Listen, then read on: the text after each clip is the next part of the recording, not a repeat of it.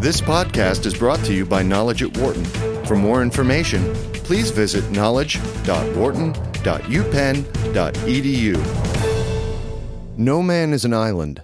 The promise of cloud computing.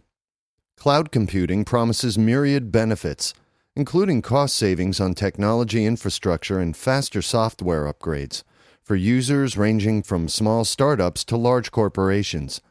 That's an auspicious future considering that not everyone agrees on exactly what cloud computing is or what it can do.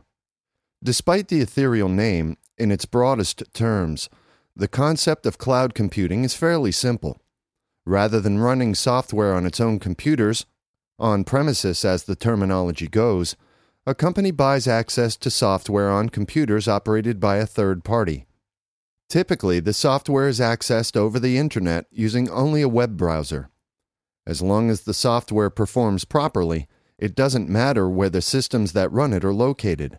They are out there somewhere, in the cloud of the internet. Since companies tend to purchase access to this remote software on a subscription basis, cloud computing is often termed software as a service. Quote, cloud computing refers to a number of trends relating to pushing computing resources, hardware, software, data, further into the network, said Kartik Hosanagar, a Wharton professor of operations and information management, who moderated a panel discussion on cloud computing at the 2009 Wharton Business Technology Conference. These days, no computer user is an island. A recent study determined that 80% of the data used by business comes from outside the company. Cloud computing, quote, is the technical response to this reality, said panel participant Anthony Arrott of antivirus software company Trend Micro based in Cupertino, California. A somewhat broader definition of cloud computing comes from another expert on that panel, Barry X. Lin, CEO of cloud platform provider 3Terra of Aliso Viejo, California. Quote, a lot of people define the cloud as having the computers to be someplace else, and that's not true, he said. People have run IT in data centers they didn't own for years. In the 1970s, we called that remote job entry. In the 1990s, it was outsourced data centers. It's not a new concept, end quote. Lin suggested that true cloud computing isn't simply about adding physical distance between the user and the computer that's doing the grunt work. What's new is, quote, when you abstract the computer from the physical resources, end quote. In other words, you no longer have specific machines, no matter where they are located, dedicated to specific functions or software applications. Instead, you have a piece of software running across a pool of machines, making optimal use of all the available hardware resources. In between these explanations of cloud computing lies a variety of products and services, all of which claim to offer a number of advantages. Lowered investment in hardware, more efficient use of computing systems in existing data centers, easier scale-up of the applications and services. These approaches are now possible due to faster and more pervasive communications. As bandwidth has become cheap and readily available, and transmission speed is no longer an impediment, it's possible to store data and run software anywhere for users to access from wherever they want. Backing up consumers. According to Prasanna Krishnan, an associate at Menlo Park, California-based venture capital firm Draper Fisher Jurvetson, and also a panelist at the Wharton Conference, the easiest examples for most people to grasp may be consumer web applications such as Microsoft's Hotmail, Google's Gmail and YouTube, and Yahoo's Flickr photo sharing service. Consumers run only their browsers on local computers. The rest of the software, along with users' email messages, photos, or videos, are on remote machines the user can't see and doesn't have to know anything about, as if hidden in the clouds. Another conference panelist, Vance Checketts, general manager of Deco, based in Pleasant Grove, Utah, described his company's service, Mozy, as a cloud offering. Mozy lets users back up their home computer data online. Quote, we have 18 petabytes, 18 million gigabytes, backed up now across about 1 million users. It's cloud technology, but Mozy got started with just a bunch of cheap off-the-shelf disks, end quote. Google extended its successful webmail model by introducing Google Docs, online versions of word processor and spreadsheet applications, software that traditionally runs on users' PCs. It is joined in that market by others, including Zoho of Pleasanton, California, which offers a suite of online collaboration and business applications. These convenient online tools have helped to fuel the market for netbooks, lightweight portable computers which contain minimal data storage and computing capacity, and carry price tags usually under $400. By taking advantage of online applications and storage, users have the option to spend less money on hardware. Reducing or eliminating hardware and other operating costs naturally also appeals to corporate users, many of whom are moving towards subscription-based software as a service, abbreviated SaaS. Online business applications offered by companies such as Salesforce.com for customer relationship management and Workday for human resources and financial software can not only replace expensive programs that would run on companies' premises, they can reduce the need for corporate computer servers and the related costs of maintaining them. With SaaS, software as a service, companies pay subscription fees for usage rather than licensing costly enterprise software. SaaS is a growth industry.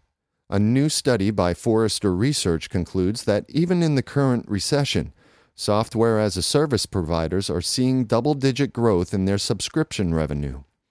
Ariba, a Sunnyvale, California-based procurement software as a service company that had been left for dead after the internet bubble burst, saw a 73% jump in its subscription revenue, from $18.8 million in the third quarter of 2007 to $32.6 million in the same period in 2008. Other companies have expanded into the cloud by offering data center resources as more generic computing as a service. Google, which maintains vast warehouses of servers to run its own software applications, also offers a service called Google App Engine that allows businesses to develop and run their own programs on Google's servers. Amazon has a similar offering called the Elastic Compute Cloud, or EC2. These services offer companies a place to host applications and data under a pay-for-usage model called utility computing because it is ready on demand, just like turning on the lights or the water faucet. Customers pay by unit of consumption, whether it's storage space or computing time, and can scale usage up or down quickly. These computing services are particularly attractive when companies want to develop and test new applications without interfering with existing systems, and they can offer hot or ready-to-use backups of the applications in use. Back to the future. The notion that a company has a private cloud on its premises might seem contrary to the concept of cloud computing, but cloud-like features can also have advantages in corporate data centers. Lin from 3Tera gave an historical analysis of how computing architectures evolved. Decades ago, he said, you had a giant mainframe, and everything ran on it. If you ran out of capacity, you would either make it bigger or get another giant mainframe. Then, client-server systems came along to distribute processing between central computers or servers and the PCs at users' desks. Still, however, every machine in the data center had to be dedicated to a specific software function or application. The newer technology of virtualization permits one piece of hardware to act as multiple virtual machines and be dedicated to multiple functions.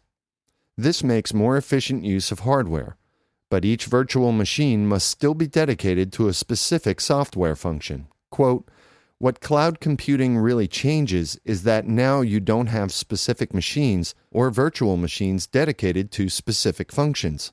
You have a pool of machines. Anything can run anywhere, even in a company's private data center, Lin said. Traditional corporate data centers can be inefficient. Businesses equipped for peak workloads may have servers that are underutilized much of the time. In a private cloud, a group of a company's existing computers can be brought together as a computing pool, and an application, quote, can just grab any available hardware and then give it back, said Lin. The term we use is disposable information technology infrastructure, end quote. The software from 3Terra acts as a conductor, parceling out components of an application to different computers in a cloud like a taxi dispatcher. Quote, there is no architectural reason why you can't have 20 different machine types involved, Lin noted, although performance is optimized if the machines are similar. For some corporate users, keeping the cloud in-house alleviates the security and privacy concerns that can come with running key applications and data outside the company. However, cloud providers insist that data is safer and less vulnerable with them. Companies that provide storage and computing services maintain state-of-the-art facilities and implement security updates immediately.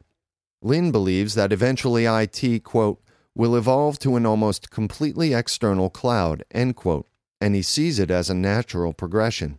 Quote, if you're in the healthcare business, or financial services or manufacturing, why would you ultimately be spending hundreds of millions or billions of dollars on IT infrastructure?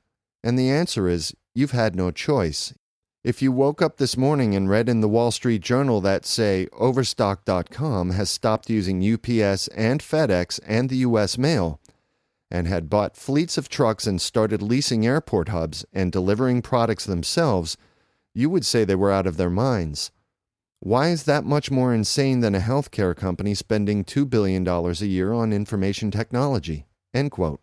Panelists at the Wharton Conference encouraged students in the audience to take advantage of cloud computing as entrepreneurs. Those thinking of offering innovative online services in the hopes of becoming the next Facebook or Twitter will need a way to ramp up their capacity quickly if all goes well. With a cloud-based service, expansion capacity is as close as you can get to unlimited, panelists noted. Money is a factor too, of course. A startup of any type can get the bulk of its computing resources on a pay-as-you-go basis, said Wharton's Hosanagar. Quote, you don't have to worry about these big upfront fixed costs. I've had student startup companies on minuscule budgets, end quote. Added panelist Jonathan Apavu, a research scientist at IBM, quote, startups are the killer app for the cloud. As students with a good idea, this is a playground. You can be the driver of all this stuff. Computation now is so accessible, and we have an opportunity to dramatically change how things work. For more business news and analysis from Knowledge at Wharton, please visit knowledge.wharton.upenn.edu.